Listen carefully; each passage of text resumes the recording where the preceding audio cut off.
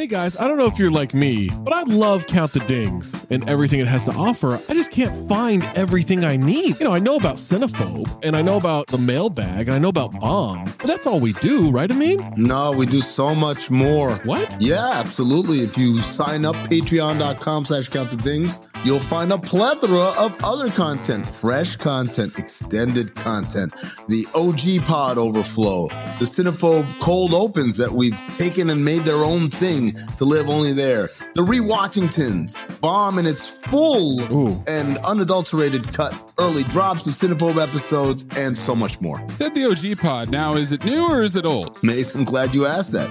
It is a new incarnation of the old OG pod. Oh. So it's me, Zach, Trey, Waz, Tom. I love those guys. Just like we always were. Going back to the True Hoop days, we're recreating that magic, recapturing it, and putting it back out. We're talking hoops, we're talking pop culture, and most importantly, we're talking for 40 minutes for free, but then another specific Patreon exclusive segment for every one of those episodes. Funny enough about that OG pod, you're getting Tom and Trey on Mondays. You're getting me and Waz, aka Zosny, on Wednesdays. Amin's floating in between. I'm a floater. You never know when you're going to get Amin in those, so you got to listen to them all. And what if I'm not sure what Mayes looks like? Because I've always thought he's a fat man with a fedora. He's got a weird voice. How can I see for myself what this Mayes character actually looks like? It's crazy you don't know the answer to this because it's the Cinephobe Pod YouTube page. What? The CT5s on the Cinephobe Pod YouTube page,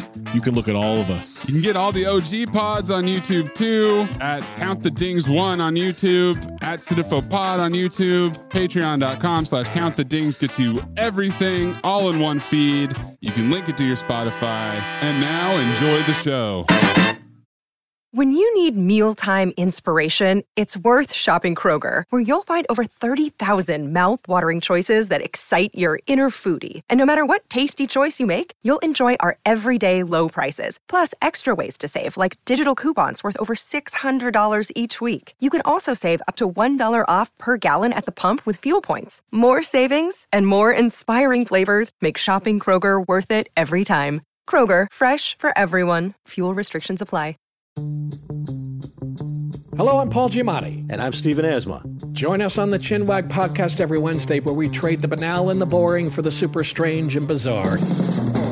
They committed human sacrifice? I did bring up human sacrifice, yes. You sure did. That just went by fast. Kind of casually tossed that out. I would like to have an alien hatch its young inside. Holy shit, really? She saw world peace, and I saw demons coming out of the wall. I will say that there was a green couch outside of the principal's office, and you sat on it if you had lice or if you got into trouble. They wake you up from the goo pods to live in reality, and you're naked and screaming. It's like... Follow us for free on Apple Podcasts and all major podcast platforms. For more information, go to chinwagpod.fm. And find enlightenment through our Instagram or TikTok at ChinwagPod, or on Twitter at Chinwag_pod. When you listen to Nobody Listens to Paula Poundstone, the comedy podcast, you get a belly full of laughs and a head full of real information. Our gallimaufry of expert guests answer questions on stuff adults need to know. I have mold in my dwelling. What do I do? What's gerrymandering? What happens chemically when I fall in love? How do I handle a parent-teacher conference? What are microbes? Listen to Nobody Listens to Paula Poundstone. Solve problems, get laughs. r/ is a hilarious podcast where Dabney Bailey uses ridiculous voices and emotions to read aloud the week's craziest Reddit posts. He reenacts various Reddit threads covering wild stories and secrets, petty revenge, relationships, and much more. So if you're looking for a daily distraction and a laugh, check out r/ wherever you get your podcasts. Mayes, Amin and I've already watched this for Cinephobe on Mad Dog Sports Radio. Had you seen this before? I'm having a hard time remembering if I've even seen the original Teen Wolf all the way through. Oh, okay. So no, definitely not. I did not know it was a racist movie until... let me know. The original Teen Wolf. Yeah. I'm loosened up on Teen Wolf 2. Zach, not so much. No, I think it's even more racist. Yeah, I don't think it's that bad. The metaphors are very confusing. It is a lot of mixed metaphors. A lot of mixed metaphors. Oh my God. It's so many mixed metaphors that they even fuck up the idea of a proverbial towel. Oh my God. Yeah, they don't even get that right. Oh my God. Your picks have been horrible, man. It's the point. It's the point of the show. Isn't it? Isn't it? It's possible.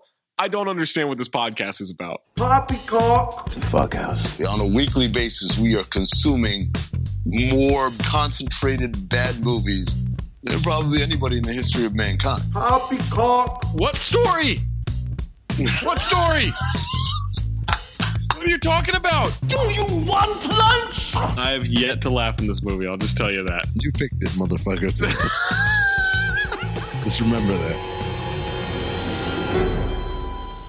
You know the problem with Hollywood is? They make shit. Unbelievable, unremarkable shit. I was legitimately offended. You were offended? I was offended. I didn't know you could get offended. I was offended. This did it. If I were gay, I wouldn't be offended. They're fucking making shit up, Amin. Inconsequential detail after inconsequential detail after inconsequential detail. Bees don't lie. 1, 2, 3, 4, 5, 6, 7. I'm holding a mic in my hands, and now I'm talking all alone.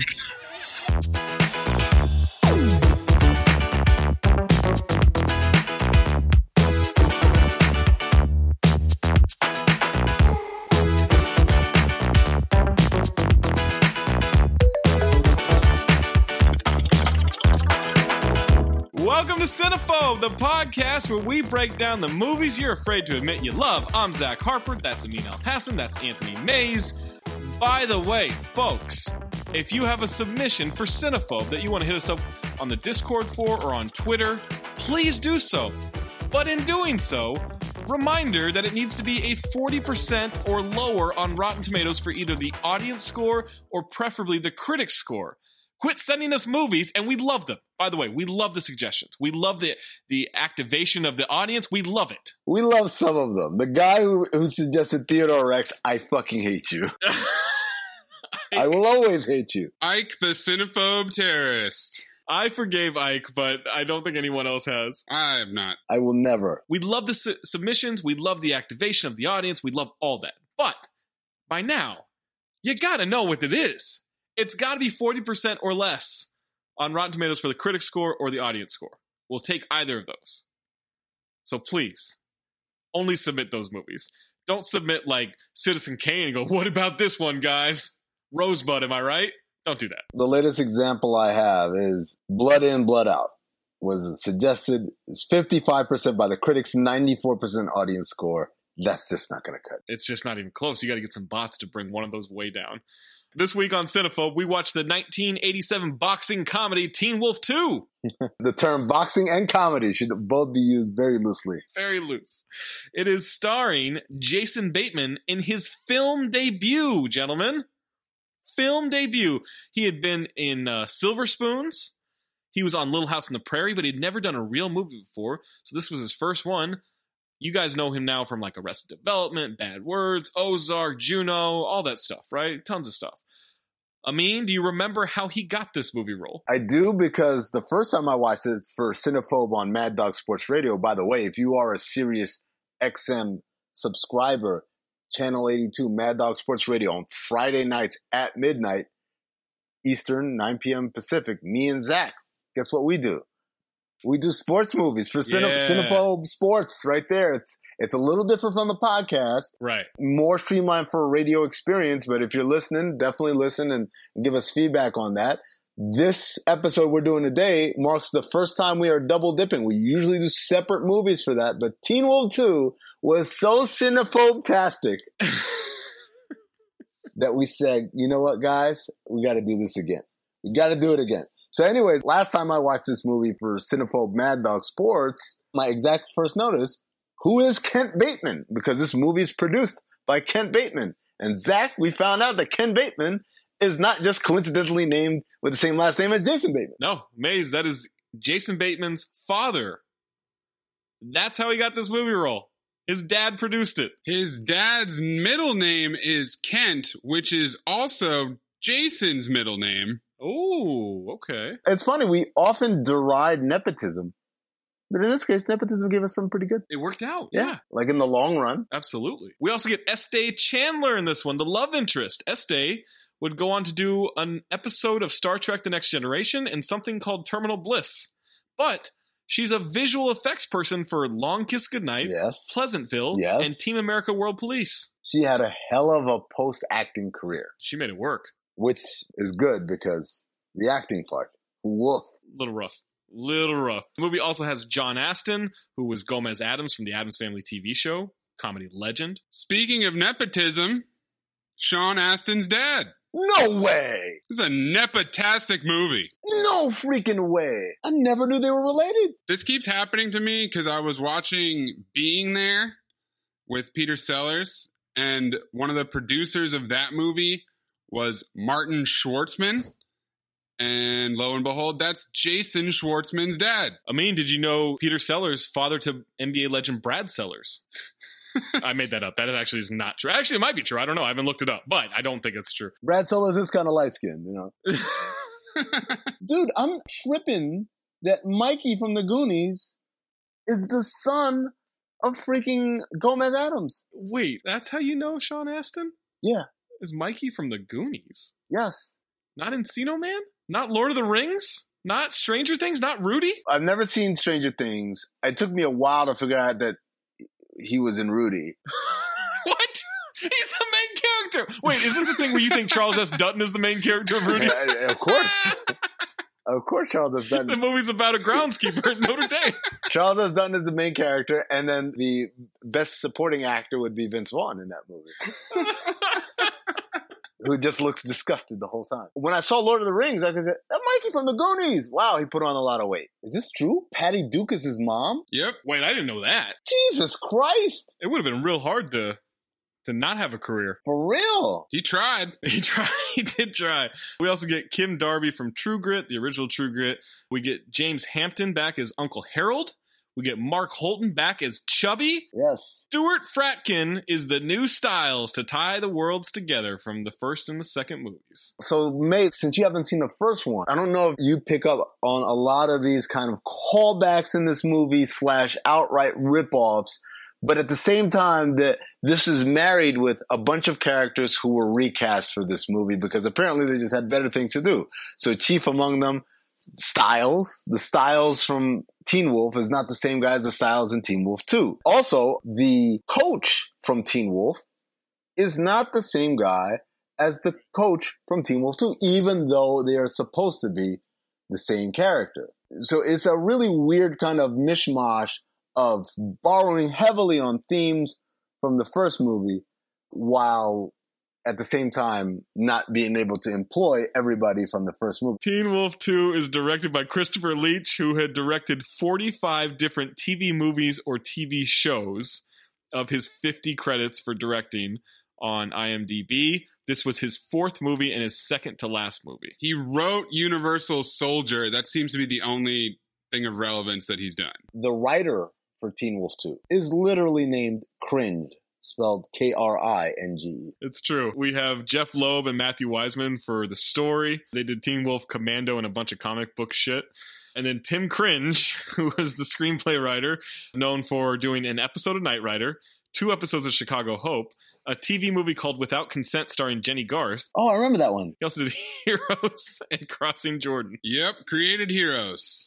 So fuck you, dude. Wow. Okay, I never saw Heroes. Neither did I. Heroes was exciting for a little bit in the first season, and we got to this episode where the main 2 guys, the good guy and the bad guy, are finally going to fight, and they literally close doors in front of us and don't show us the fight. And I was like, fuck this. I'm out. Let me say this about Heroes. Number 1, Hayden Panettiere.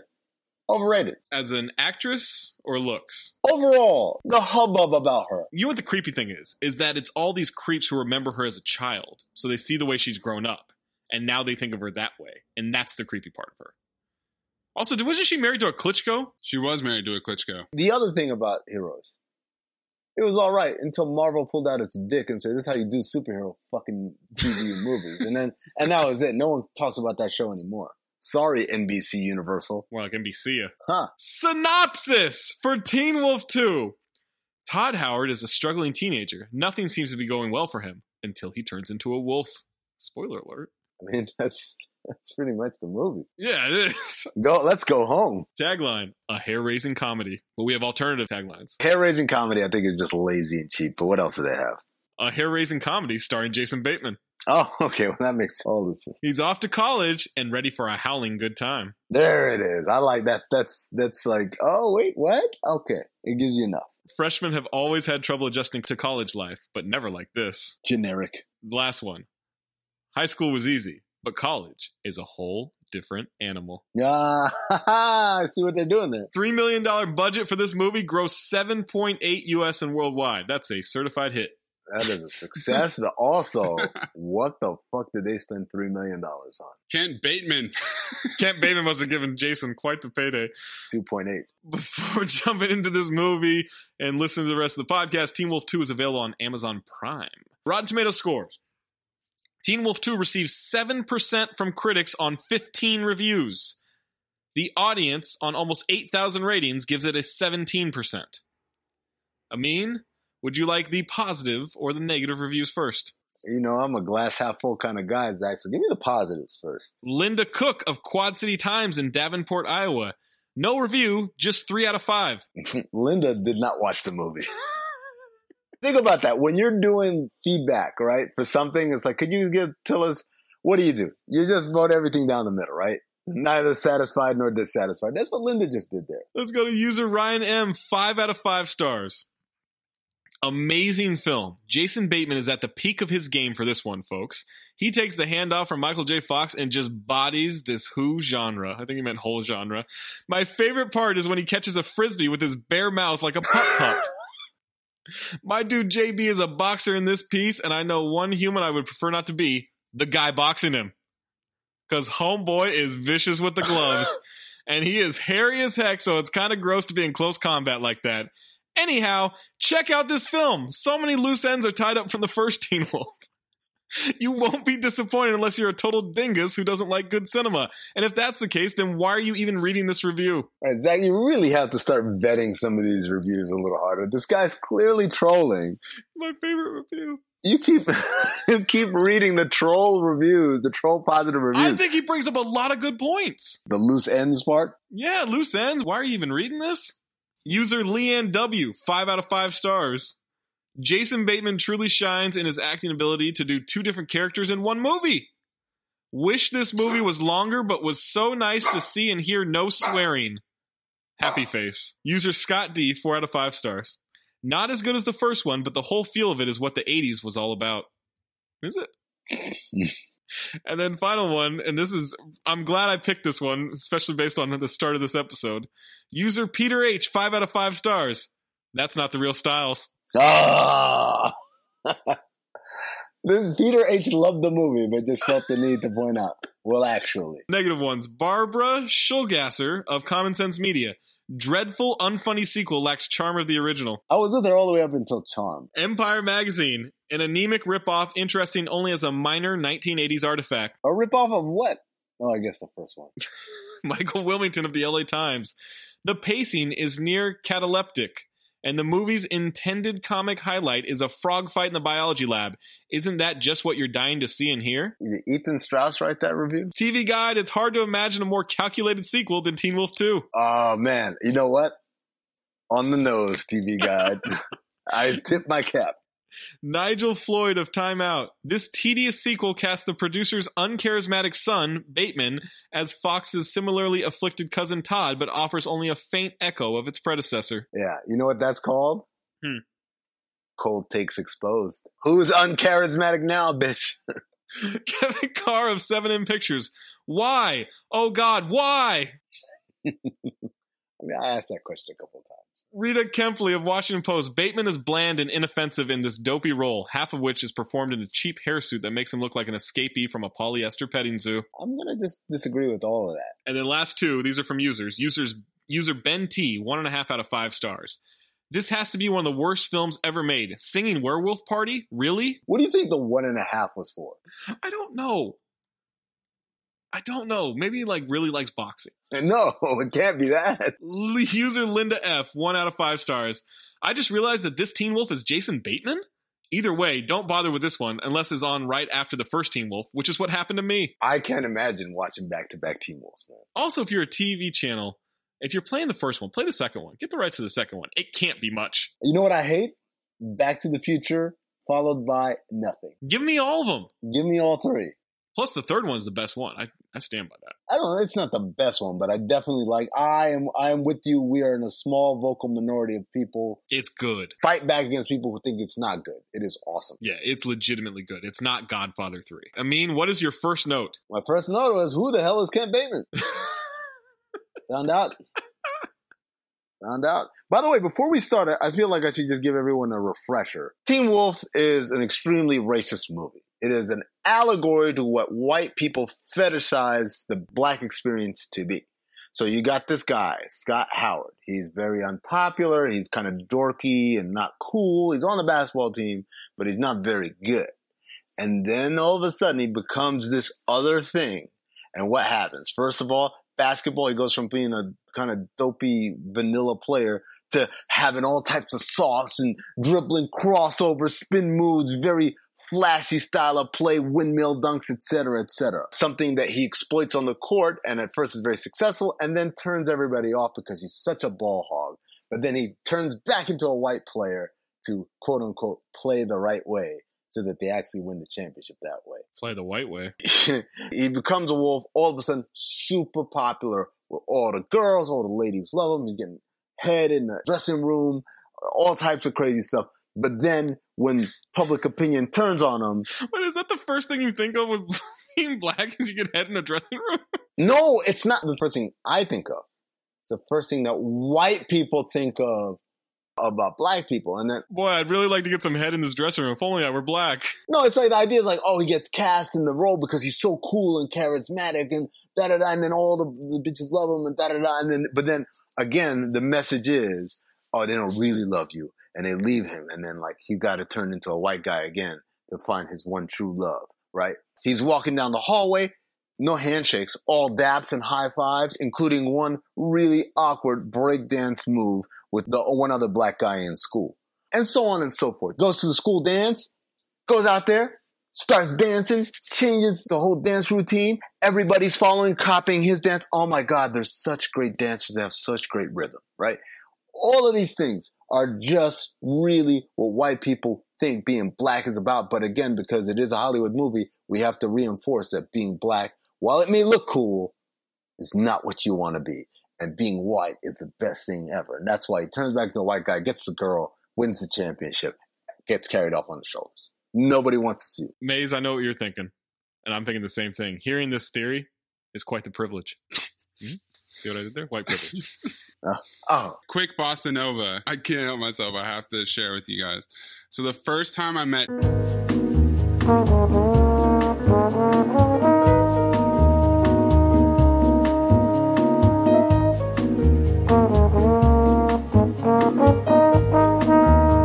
Text me from across the room.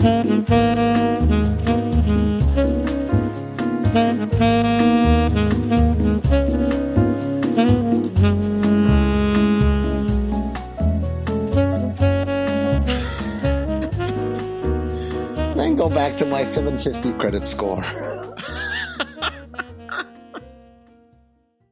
This long-ass introduction of B-roll from Hamilton University where the school song is being sung by a choir lasts 3 minutes and 20 seconds. You timed it. Good job. I timed it. Because we wondered about that the first time. Yeah, it's 3 minutes and 20 seconds till we get the building shot of Dean Dunn, Dean of Men. It's not a building shot and then we go to his office and he has a sign outside his office that says Dean Dunn, Dean of Men.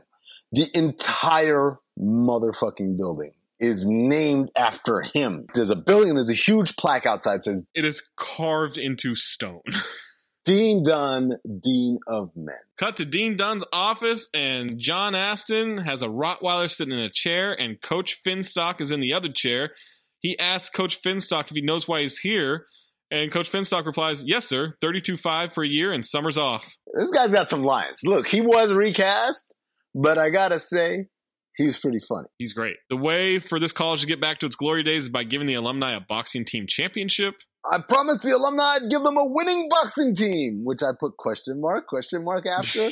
Why are we talking about this? What school is this where boxing, that's the one that the alums all care about? Fuck the football team. Basketball, go suck a dick.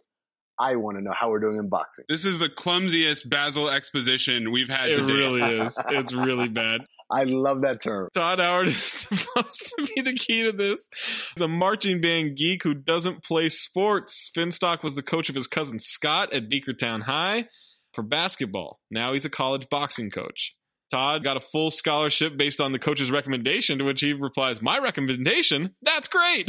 Another great line. This dude really, really kills it. Todd is picked up by Uncle Harold. As they try to find his dorm, Harold says it's okay to be stressed about college, especially with his particular worry, then turns into a werewolf to punch that point home. Todd says being a werewolf skipped his family. What a hypocrite. Uncle Harold kept this shit a secret for most of Teen Wolf 1. He's like at least 50 years old in that movie. Keeps it a secret at all times from his own son. Now this dude out here coming out the closet like, I'm every wolf. It's all in me. And then you want to be wolf, wolf, wolf. In the first 2 minutes of the movie. Yeah, it's something he hides from his family his whole life. And now all of a sudden he's just like at a crosswalk, turns into a wolf. Yeah, man. Wolf's really out of the bag, huh? The werewolf makeup is terrible. But also, I don't know what I expected, because, what's a real werewolf look like? Yeah. I just know not this. You sound like my man who said, that's not the real Styles. As they're about to pull into a space, what is that, a T-Bird? Is that a Trans Am? Trans Am! Big movie for Trans Ams, baby. Official car of the douchebag of the 80s. Comes flying in, steals the spot. These hot girls and the tough guy get out of the car as Todd tries to say that was their space. By the way, Todd, total hornball immediately. So it's a couple of things. First of all, yes, the Trans Am is the official. If you ever in the 80s wanted to make sure everyone knows this guy's a douchebag. How do we do it? How do we push somebody? Does he bully somebody? Got it. Have him pull up in the Trans Am, and everyone instantly knows that's someone you're not supposed to like. Second of all, what we constituted as hot in the 80s was basically who's in the hallway outside where we were casting. Old girl, man. I'm just like, huh? She looks like Honey Boo Boo. Wow. Well, all right. That's a little harsh. Like Honey Boo Boo if she got her life together a little. Gus has a leather jacket and aviators to go with that Trans Am. I love when she says, freshman. Her accent. Jesus. Watching this movie, mates, kudos to you. You picked up immediately. It took me until halfway through the movie to realize she's got a thick Southern accent. It's awful. Todd gets to his room and the fake Styles is there. Styles rigged this thing to room with Todd. While Todd's going through his stuff, he finds a Teen Wolf t-shirt. Styles is wearing a t-shirt that says Drunken State University. I want it. And lightning bolt shorts. I need the ensemble. I don't want to infringe on Amin here by any means, but I'm picking up a little sexual tension from Styles. Oh, I had some sexual tension that came along later. Okay. Amin, nothing from you? No, not from Styles. I just thought overall this movie is curious, given that Styles went through the entire life cycle of what it's like to be friends with a werewolf and seems to have, from graduating high school to going to college, completely forgotten about that. I guess he thought it was going to be different. Yeah, I guess so. Todd wants to get to his science classes, and Harold is worried about the sports scholarship that he's got. As Todd walks back into his dorm with his groceries from Uncle Harold, he's introduced to Chubb, who is fencing in the hallway and stabs the bag of food. Chocolate milk comes out of the grocery bag, to which Chubby then tries because he's fat, and that's what fat people do. Back when he meets Styles, Styles says, I got them vibes happening. Is this the origin of the vibes that Woz is always talking about? That's a great question. Wow. That's like 1987 or whatever. By the way, Uncle Harold, when he gives him the groceries, he says he insists he got to give him some money just for some spending money. He literally gives him $2. It was the 80s, man. Inflation. $2. Todd is mad. His classes got changed by Styles, to which then Styles tells Chubb, that boy's got werewolf written all over him. Everything goes as planned. We're going to take this school by storm. Sounds like they're going to run a train on him.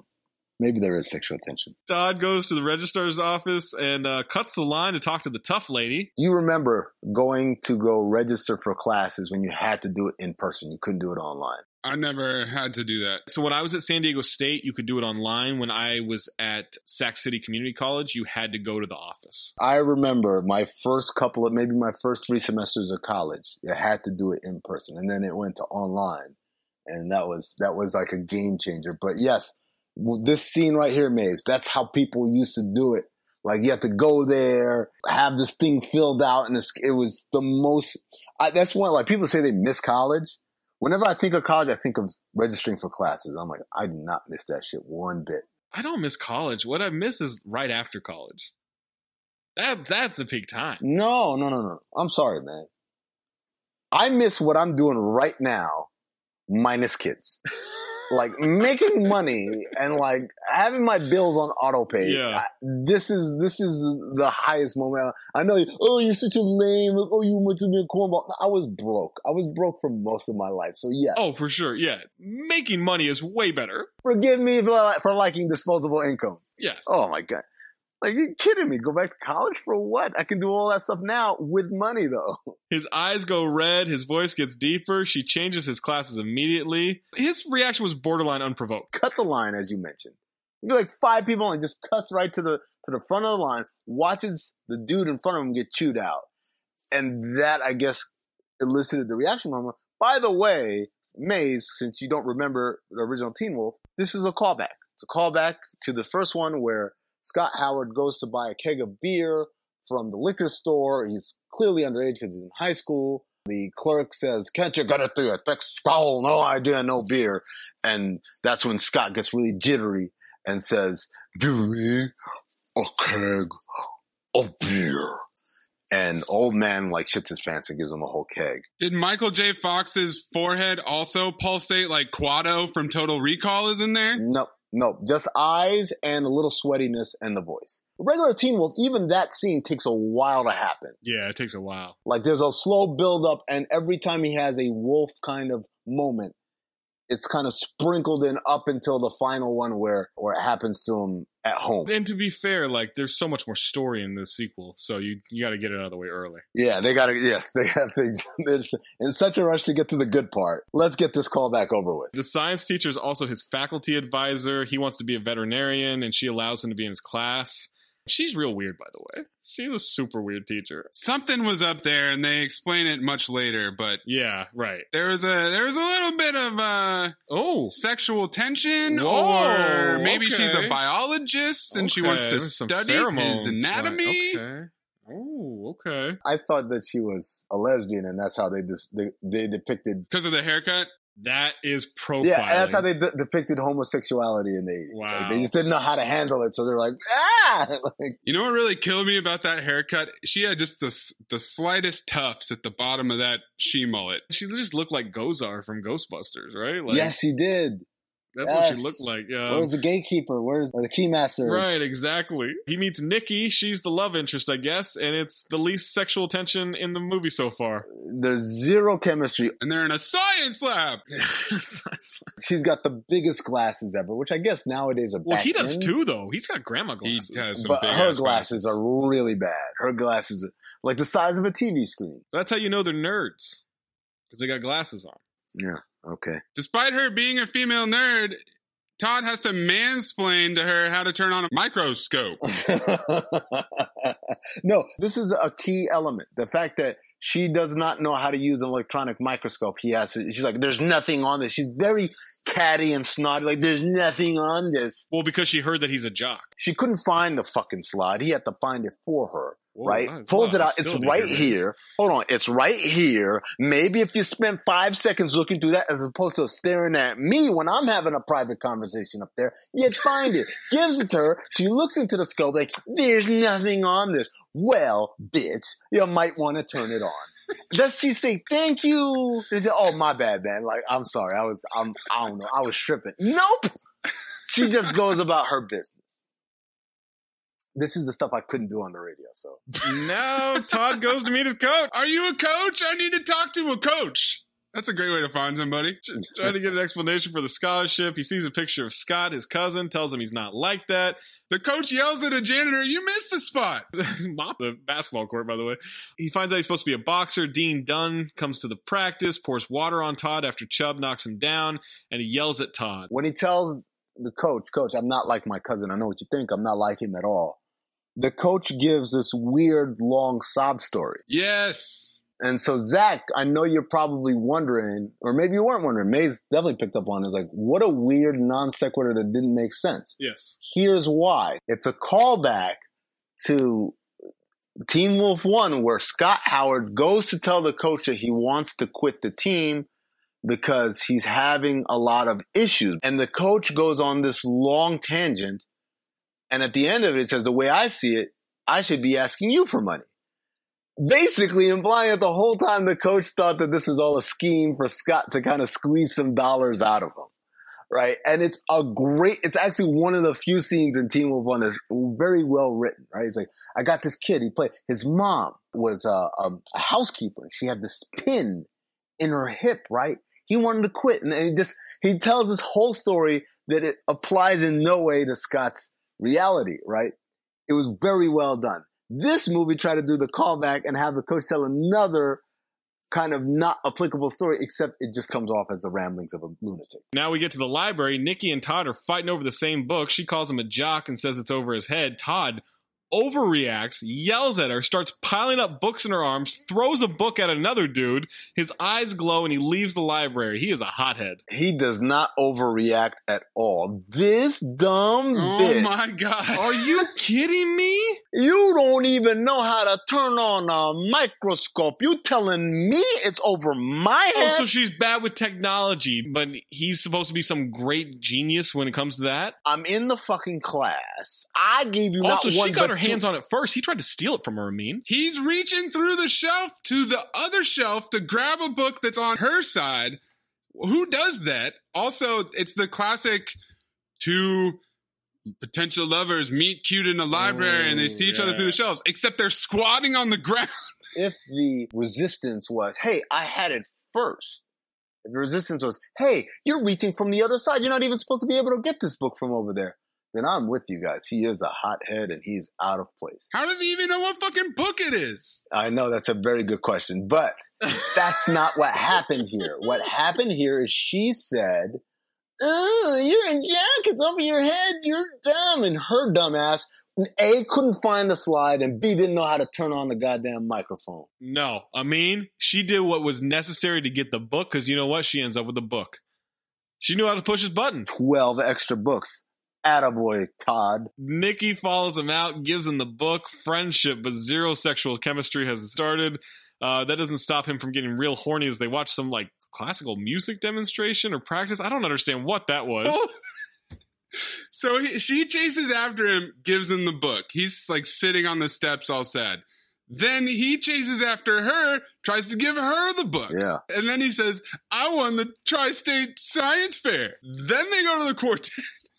And he's so horny. He's so horny. Oh my God, he's so horny. The quartet, well, we'll get to that. Definitely, it gets a lot less subtle than that. Oh, it gets so hornier. Oh my God. My favorite part about it is clearly the music is not coming from them. Rather, it is coming from a Casio keyboard. Right. Of when, you know how it says violin, and it still sounds like a keyboard, but this is the violin sound.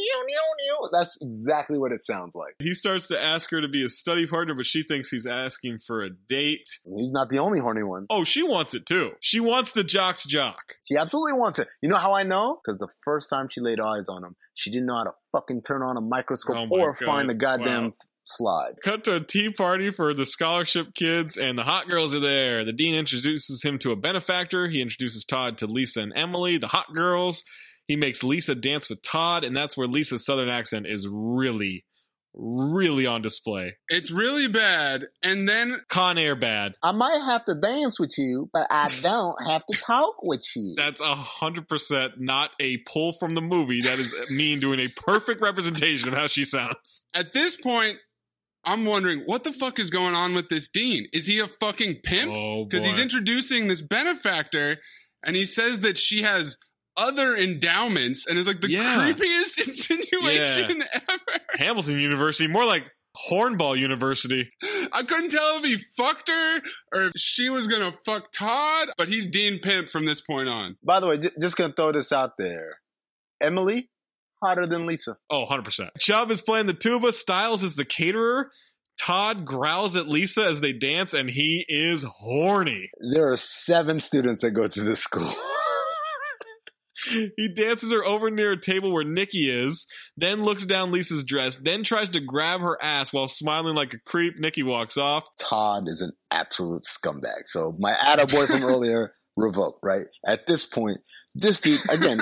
He is. He's a scumbag. Dancing with this girl that is clearly not interested in you. You decide to grab her ass. Right? Get your hand slapped. You dance her over the table. See the other girl that you was trying to go out with a date with earlier. You was kissy, kissy, lovey, lovey. Make eye contact with her while you dancing with this other bitch. Like, what are you? I mean, this is why this movie's racist, all right? Because he's starting to become black. If we're using the wolf as blackness, he's starting to become black, and he gets super horny, doesn't care what he does in front of anybody. We are pretty horny as a people. All right. His nails get extremely long. He starts turning into a werewolf and starts freaking out. He's sweating profusely. His ears are growing. Hair is growing. He looks at his nails. Nails are growing. He freaks out, and then he shoves his hand in his pocket, to which I wrote the note. Yeah, grabbing her ass and then putting your hand right in your pocket. Yeah, that's inconspicuous. He looks like he's trying to beat off, man. Well, he does look like he's busting a nut as he starts to transform into this wolf, man. So then he sees himself in Chubb's tuba. I bet he does. Lisa freaks out, calling him a dog. I've been dancing with the dog. That really gets to him, by the way. Cut him deep. Oh, my God. Then some slapstick happens with people knocking into each other. A bowl of dip goes flying through the air. This is my favorite part of the movie. Dip goes flying in through the air. Before it lands on Lisa, someone goes, dip! Just yells dip. Like a heads up. Dip! My favorite part is Dean Pimp comes in, he blames her. He wants an explanation from her. Miss Gobles, do you have an explanation? Yeah, motherfucker. I was standing here and some dip flew in the air and hit me. After this dude turned into a fucking dog, by the way, if you want to handle that first. Styles says he's just got to be the wolf. Todd keeps wondering why she called him a dog. He's really upset by this dog thing. You're right, Maze. That should really hurt his feelings. The students just start hazing him by putting fleas on him in a class. 2 Asian kids. Yeah, 2 Asian kids just all of a sudden, like, had access to fleas. I don't understand that racism, but I believe it's racist. It took 0, and I'm talking about 0% resistance to get these people to buy in to doing this. Everybody was in on it. Hey, put some fleas on that dude. You got it, bro. First of all, I did it. Everybody in school, in college, knew who this guy was. Like, wait, what are we doing? We put fleas on him. Why? We turned into a dog. Wait, what do you mean he turned into a dog? There's no social media. There's no text messaging. There's no email. No. That's just word of mouth. That's good guerrilla marketing. Or wolf marketing. All right. He leaves the class, runs into the dean. Don't give me any of that back talk. If you're trying to push me, you have no idea who you're dealing with. The dean has several really overly dramatic readings for his lines. John Astin, comedy legend. Don't give me any back talk. You know who he reminded me of, Amin? Who? The governor from Jade. Ooh, okay. Oh, that's a good one.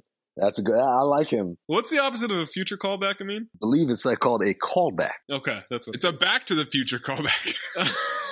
The idea that he somehow, think about how many colleges there are in America, right? The idea you could pick up the phone and call each one of those people individually and let them know, hey, don't let this guy box on your team because he's a fraud. Don't admit him into your school. Don't let him come to school. He dressed up as a dog once. But this shows how dumb kids are because, like, Todd's, like, legitimately concerned at this point. There's a bowl of dog food and a no dogs allowed sign on his door. His presentation for a science class has been replaced with dog magazine cutouts. The teacher ends class so she can speak with Todd. Do they do pranks in college, by the way? Is that a thing? No, I feel like that leads to fights or, like, getting kicked out of school. Because nobody knows anybody. Like, you might prank your friends, but, like, there's no way a rando in my class is going to prank me in college. Right, and I don't think outside of, like, frat behavior or something, like, there's no hazing. You're not going to get hazed. Yeah, but racism happens in college. Yeah, but I understand that. If I'm in the science class Like, it's not like he's a wolf every day. I'm in science class, like, why are we fucking with this guy again? And again, the other part of this is, because he turned into a wolf. I'm sorry, what?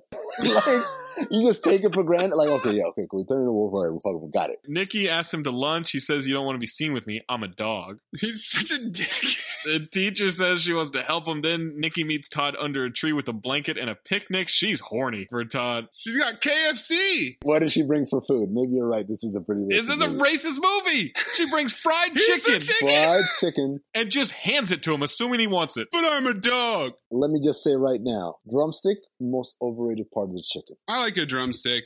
I like a drumstick. It's not the best, but I like it still. It's overrated. I mean, the thigh's the best. Thigh is also obviously the best, but the drumstick, it's just super inefficient. It gets all the love as far as people, drumsticks. But you think about it, like a lot of it is just a lot of sinew and gristle and parts that you can't eat. Like you get one good bite off the drumstick, and the rest of it is just kind of all tendons. Oh, you can and eat it. ligaments. Oh, you can eat it. You can eat it? Is that what you just said? Yeah, you can eat it. You gross motherfucker. He asks why she's doing this, and she says, biologically speaking, it's fascinating what's happening to him. But he says, but I'm a dog. Then she kisses him, and it's time to box, guys. Real nice, quick smash cut to the boxing match. It's a military academy against Hamilton. What a coincidence. That's what happened. Smash cut. Smash and cut.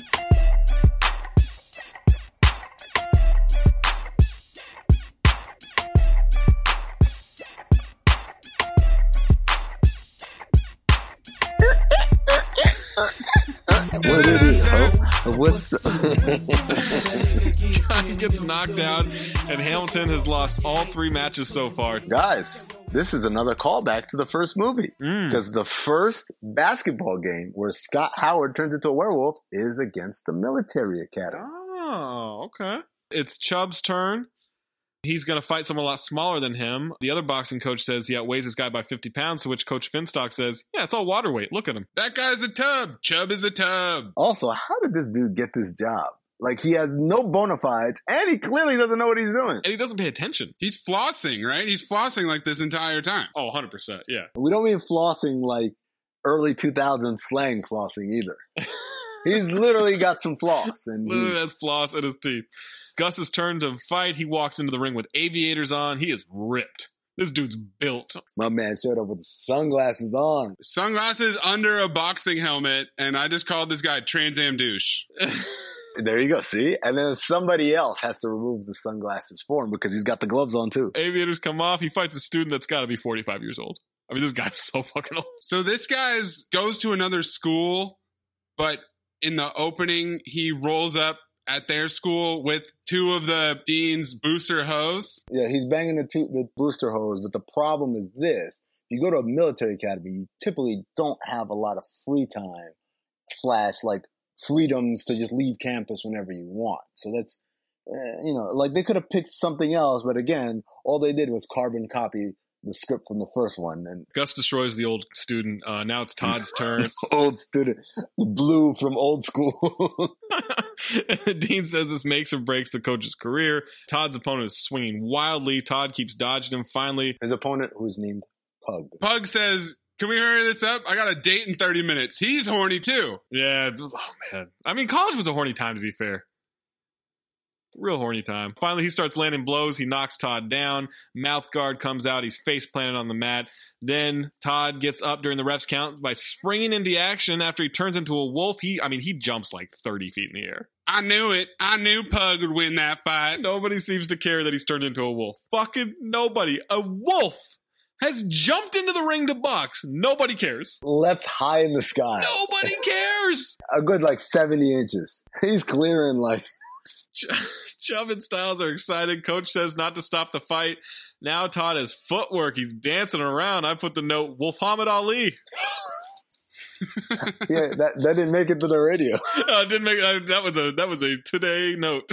Lisa can't believe he has a right hook and can fight. Yeehaw, she says at one point. Chubb says to murder him. Pug is down. Todd's the winner. Lisa loves it. They win the fight and carry him off. But Hamilton still lost 4 fights to 2. Yeah.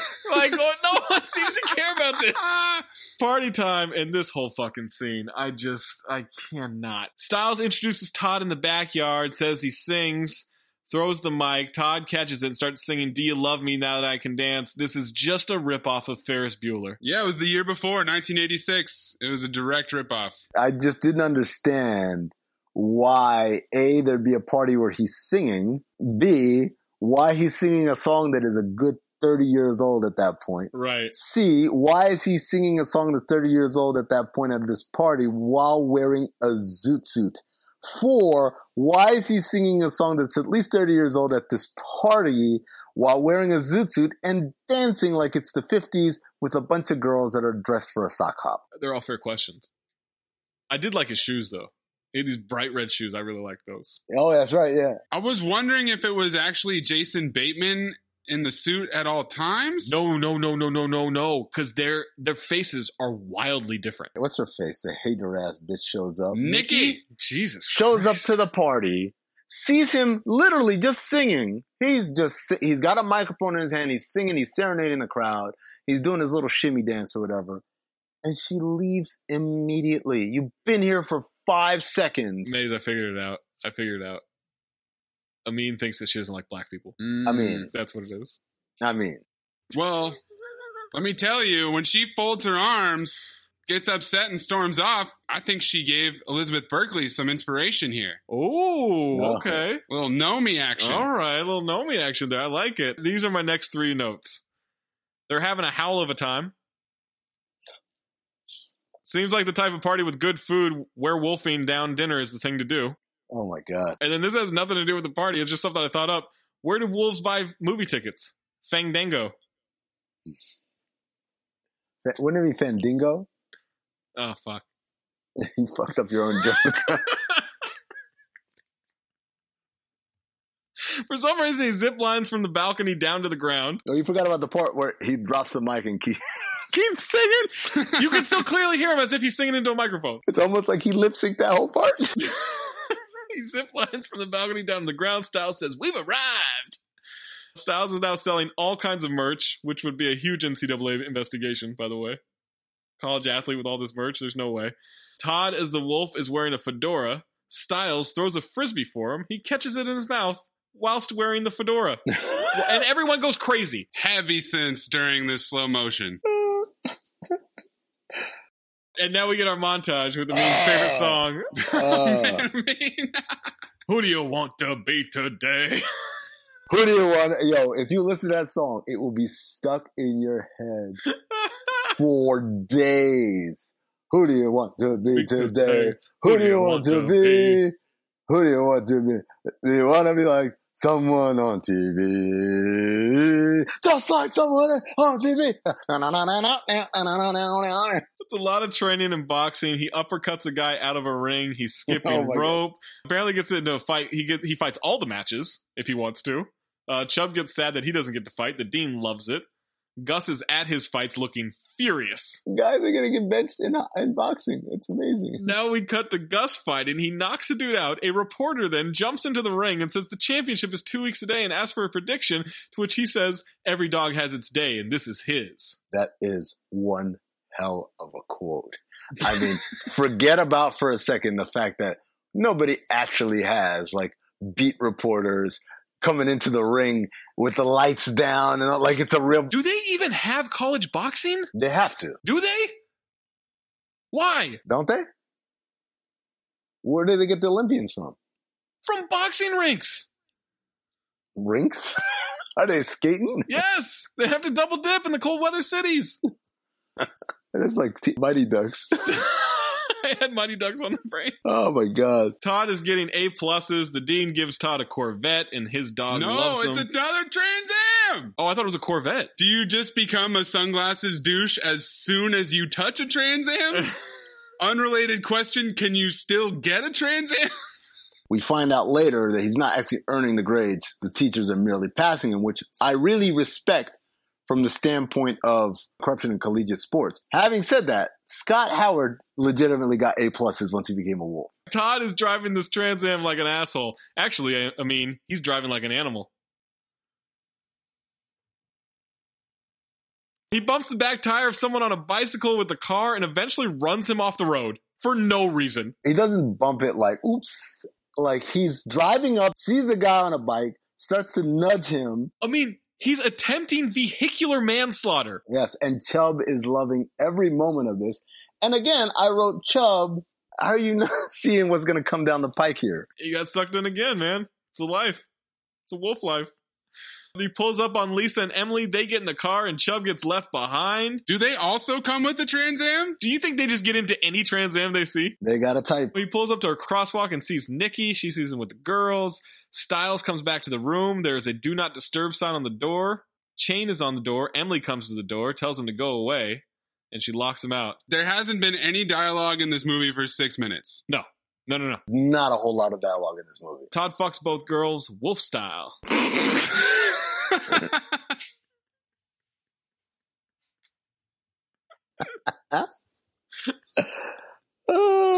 I'm just imagining Malin Ackerman just saying, fuck me like a wolf. Cock me. I've created a monster.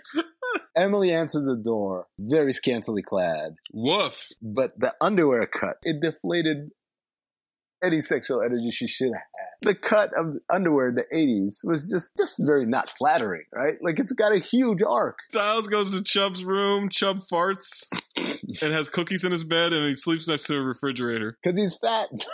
Stiles says he's created a monster. Stiles, again, you lived through this. I don't know why this is a shocker. And two, I'm pretty sure if he said, come here, Stiles, why don't you get one of you get Lisa, I'll get Emily, Stiles would have no problem. Oh, he would have been fine, yeah. He got frozen out of the triangle offense, and now he want to cry about it. He thought it was an Earl Thomas and his brother situation. No. Yeah, no. Yeah, it's timely. Topical. It's a future callback, or is that a regular callback? I can't even tell with the time anymore. Back to the Future callback. That might seem outdated by now, but this was like 2 days after this shit happened when we recorded it. A day. It was the next day.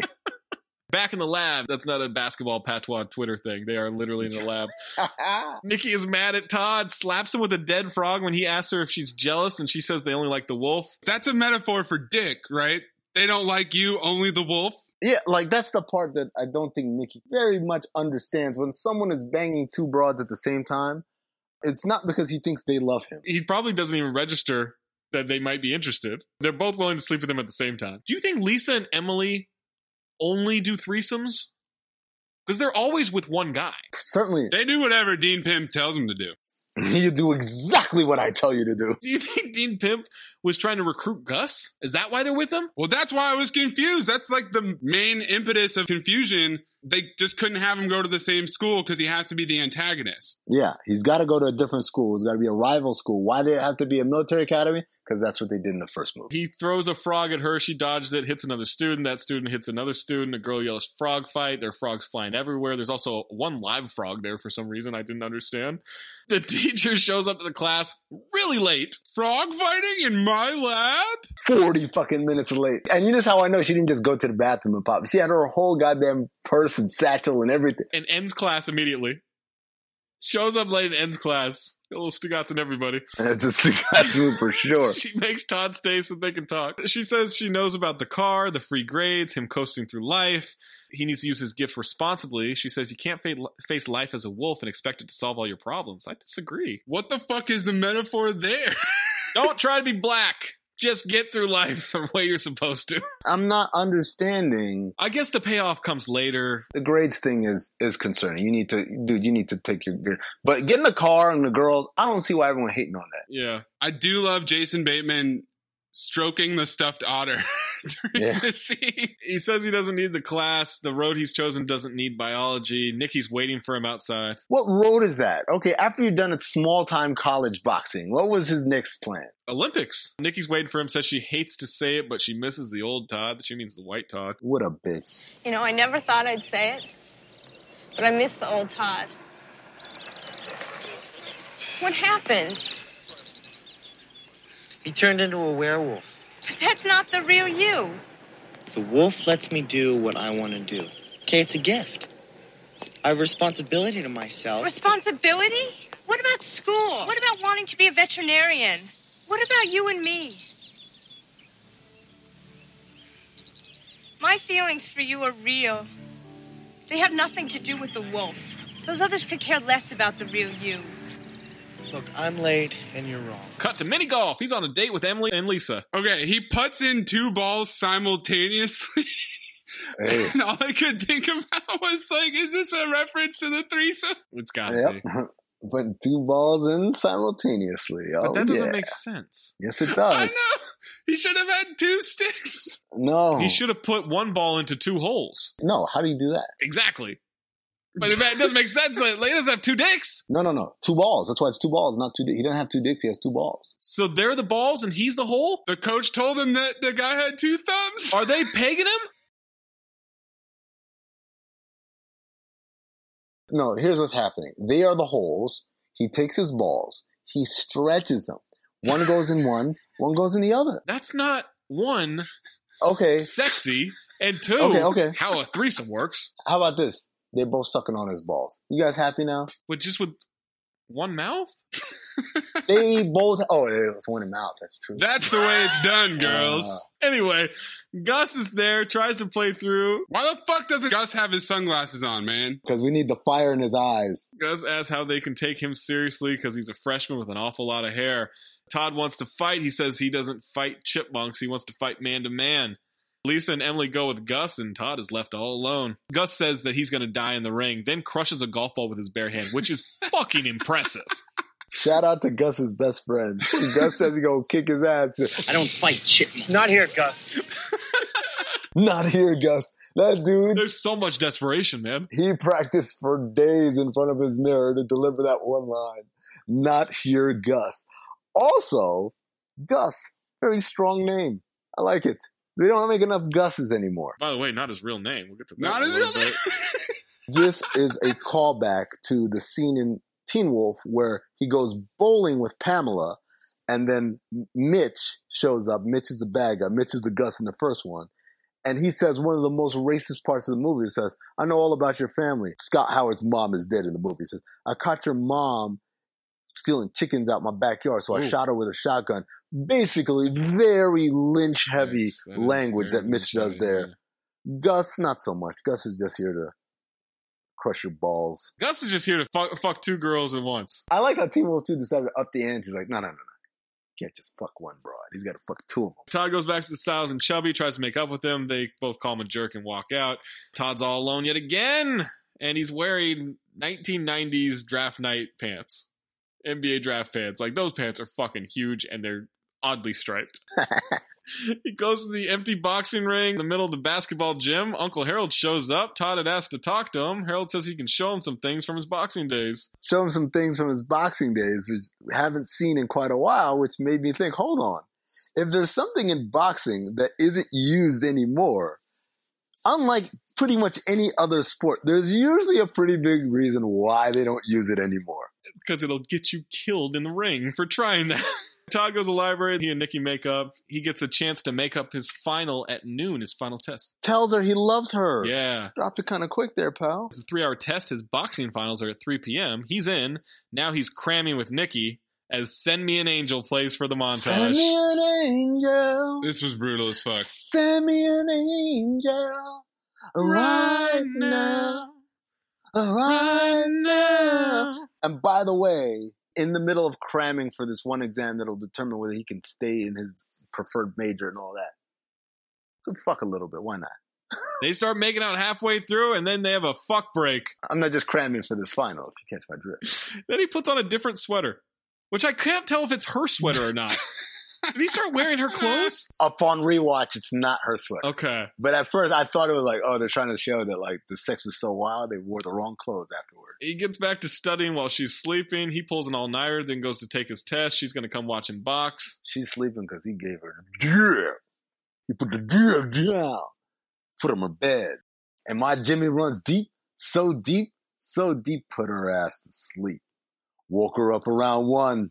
She didn't hesitate to call Todd Howard the Top Gun. You think it's a full moon in that situation? He takes the test. The teacher interrupts him. He stops saying it's the best he could do because he missed a few classes. She skims it, maybe 2 pages. 3 seconds. It's a 3-hour test. And said he did well enough to pass the course. Looks like you passed. What? Looks like she's part of the problem, I mean. Oh, my God. He shows up to the gym. The coach wants to know where the wolf is. Todd says they're a team and will fight as a team, and that he wants to fight Gus. Yo, shout out to Styles. Despite being super pissed at Todd, he's still selling that merch. Oh, yeah. He's going to get that money. Chubb looks like he has indigestion, then starts singing the Hamilton song poorly. The dean comes in, tells Todd he could go to nationals and then the Olympics. Oh, my God. The dean comes in hot, baby. From here, we go to the state finals, then to the nationals, the Olympics. Remember, this is only your first year. All you gotta do is fight and win. And I'll take care of the rest. Grades, cars, money, women. It'll be our little secret.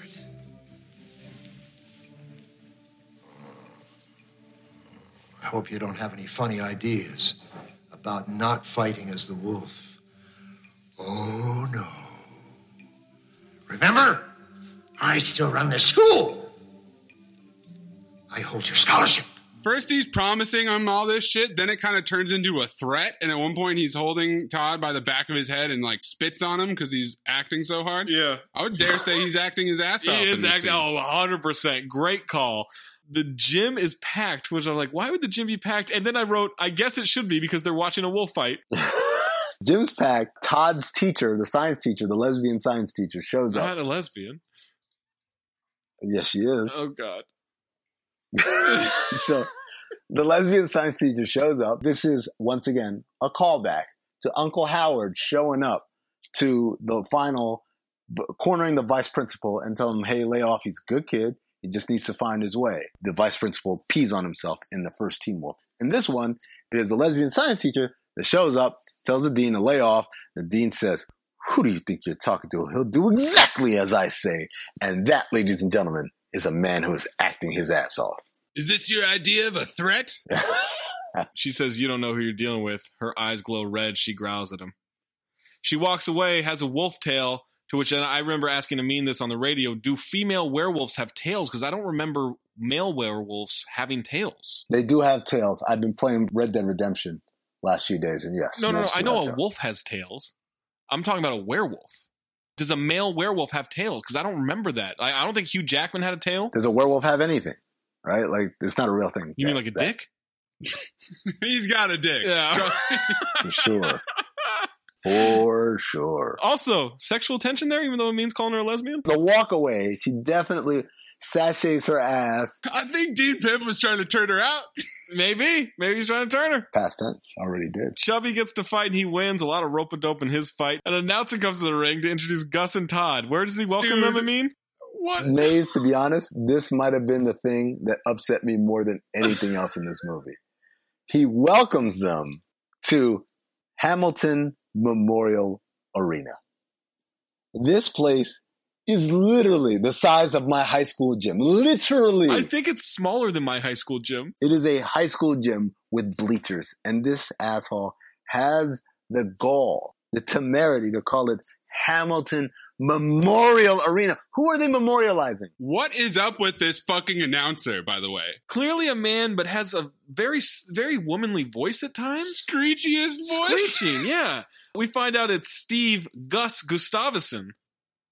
His name's not even fucking Gus. Where's the I in Gustavson? It's Gustafson. Gus not wearing sunglasses. That's my theory as to why he lost. Spoiler alert. He didn't come in with the sunglasses? No, not in this fight. Dumbass. Todd comes to the ring not as the wolf. The crowd is pissed at Todd. The dean asks what the meaning of this is, to which Coach Finstock says, tactics? Todd has the car keys in the ring with him for some reason, hands them to the dean. That's going to be a major red flag for any NCAA person there. Imagine that in the middle of a basketball game. Like, kid throws John Calipari the keys to a Corvette or the Trans Am. Gus is working him. Todd can't hurt him at all. First round is over. Gus punches Styles. Emily is the ring girl because, of course, she is. This is when I looked her up because I was like, all right, this Emily's kind of fine, actually, right? Like, she's in the ring girl suit and everything. So I looked up who she is. This is the only acting she's ever done. You know who she is? Who? She was married to Luke Perry, and they have 2 kids together. No way. Yeah. They were married from 1993 to 2003. Luke Perry was creaming the... Wow. Give him the cream of the crop is what I wanted to see. He was creaming. You're right. That's how they got the 2 kids. Another round of Todd taking a beating, but he isn't getting knocked out. Styles says they've got to throw in the proverbial towel if he's not going to win. This made me so angry. That's not how a proverbial towel works. It's a literal towel. It's a literal towel. That's how boxing works. You didn't have Apollo Creed's trainer saying, throw in the proverbial towel. Throw the damn proverbial towel. Throw the proverbial tile. Tile, yes. Shout out to Tyrese. Harold from the stands tells him to throw an uppercut. That's apparently not Todd anymore. That's the secret, an uppercut, which, by the fucking way, he knocked a dude out of the ring with one an hour ago. Gus says, I'm going to make you howl in pain. Todd keeps taking a beating. He tries to get out of the ring. The ref asks him where he's going. He says home, and the ref says, let's box. What? He gets fucking knocked out immediately. What? He gets knocked down again. He won't turn the wolf even though his eyes are glowing. He's been down for like 30 seconds in slow motion. Even for slow motion, this is a really slow 10 count. And by the way, only at 7 when he starts to get up. Mickey mouths, I love you. He takes more punches. He says, come on, dog, fight like a man. Give me your best shot. That's when the uppercut happens. He starts pounding on Gus. He's destroying him, which is good because Gus was ahead on points, guys. So he needed to knock him out if he was going to win this one. Gus gets knocked out. His fall is better than Jack Nicholson's death in The Departed. They rush the ring. Todd is the new regional champ. And when he gets knocked out, someone starts throwing popcorn at him, which is just, guys, act like you've been there before. Please do not throw stuff into the ring.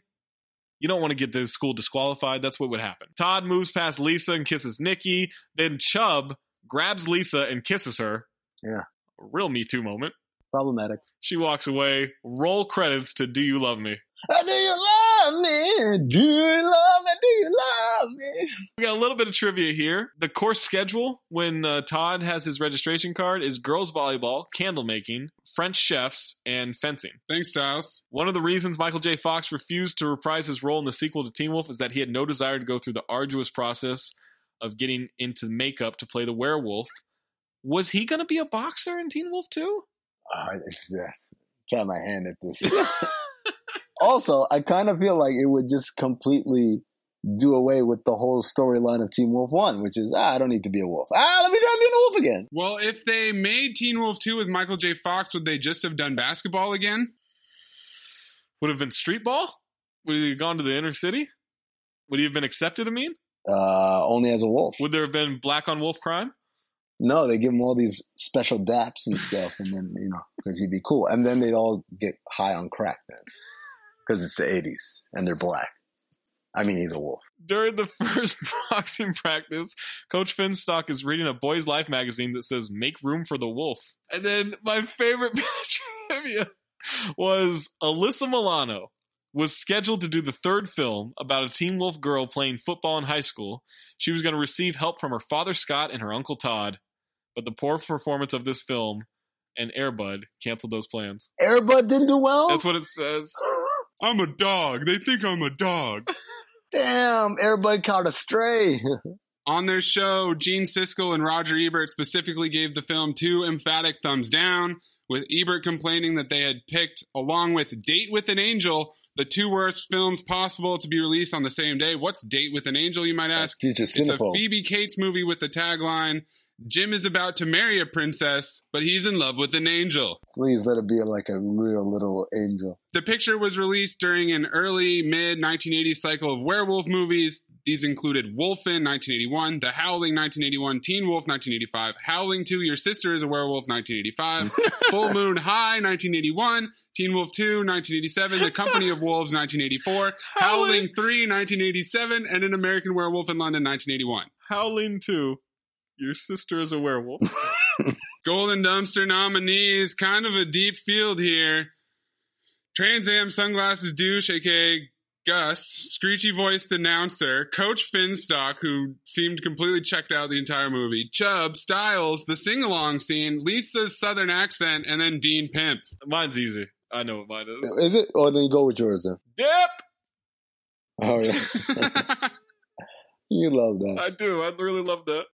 I'm torn, man. I'm torn between Dean Pimp, who acted his ass off in this movie. He did. And Coach Finstock, who just had so many great one-liners. I'm going to go with the montages, all of them. Any montage, wow. Any montage with music in it had me. Whether it's who do you want to be today? Who do you want to be? Or whether it's send me an angel. When he was driving, there was this song called Outrageous. That was amazing too.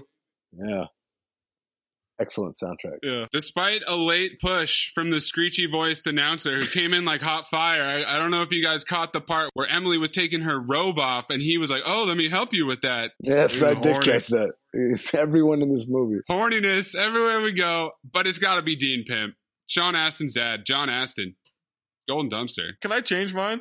My golden dumpster is horniness. Emily? Oh. Just 90 minutes of people trying to get it in. Over file, I mean. I don't even remember what I gave it on the radio, but guess where I'm going with this? I'm going to give it a file.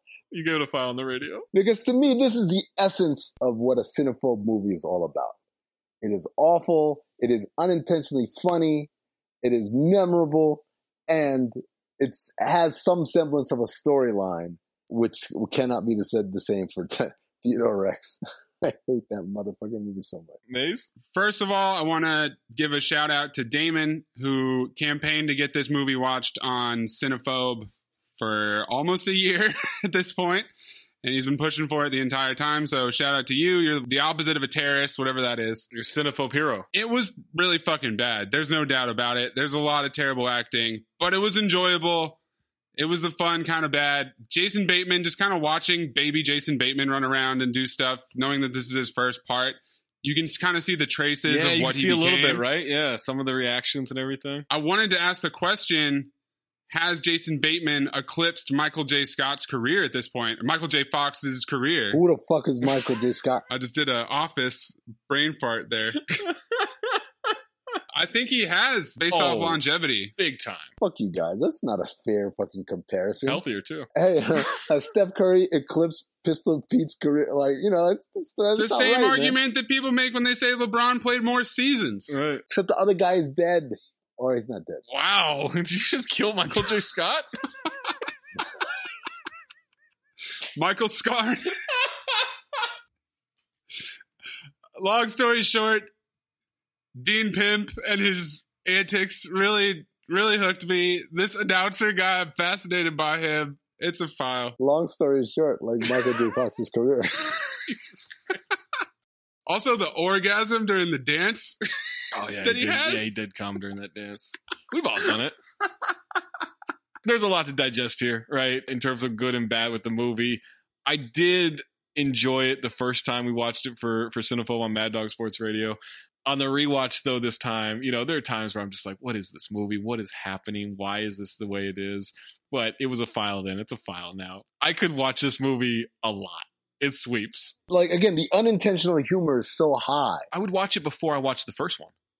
If they were both on right now. Yeah, I think so, too. Oh, damn, we need a better exit line than that, right? Say it again. Say it again. Say the same thing you said. I would watch it before I watched the first one. Like, if they're both on right now, I'd pick Teen Wolf 2. That's because you're racist. Next time we make love, you introduce me to Jade.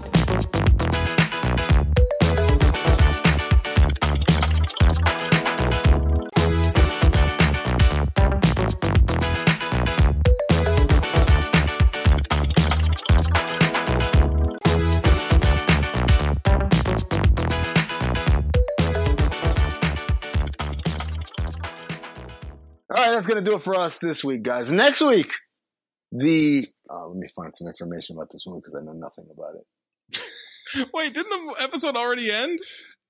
But now we're wrapping it up. I guess post credits. Are we doing post credit scenes now? Yeah, I mean that's what we're supposed to do. Are we doing? Okay. Leave this in too. Are we not doing this? No, we are. It's just it's amazing. Okay, all right. All right, that's gonna do it for us. Next week. Why are you laughing, man?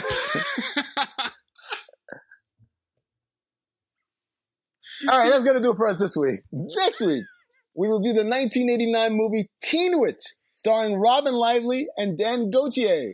I don't know who either of those people are. I just know Maze is super excited to have so many teens in a row.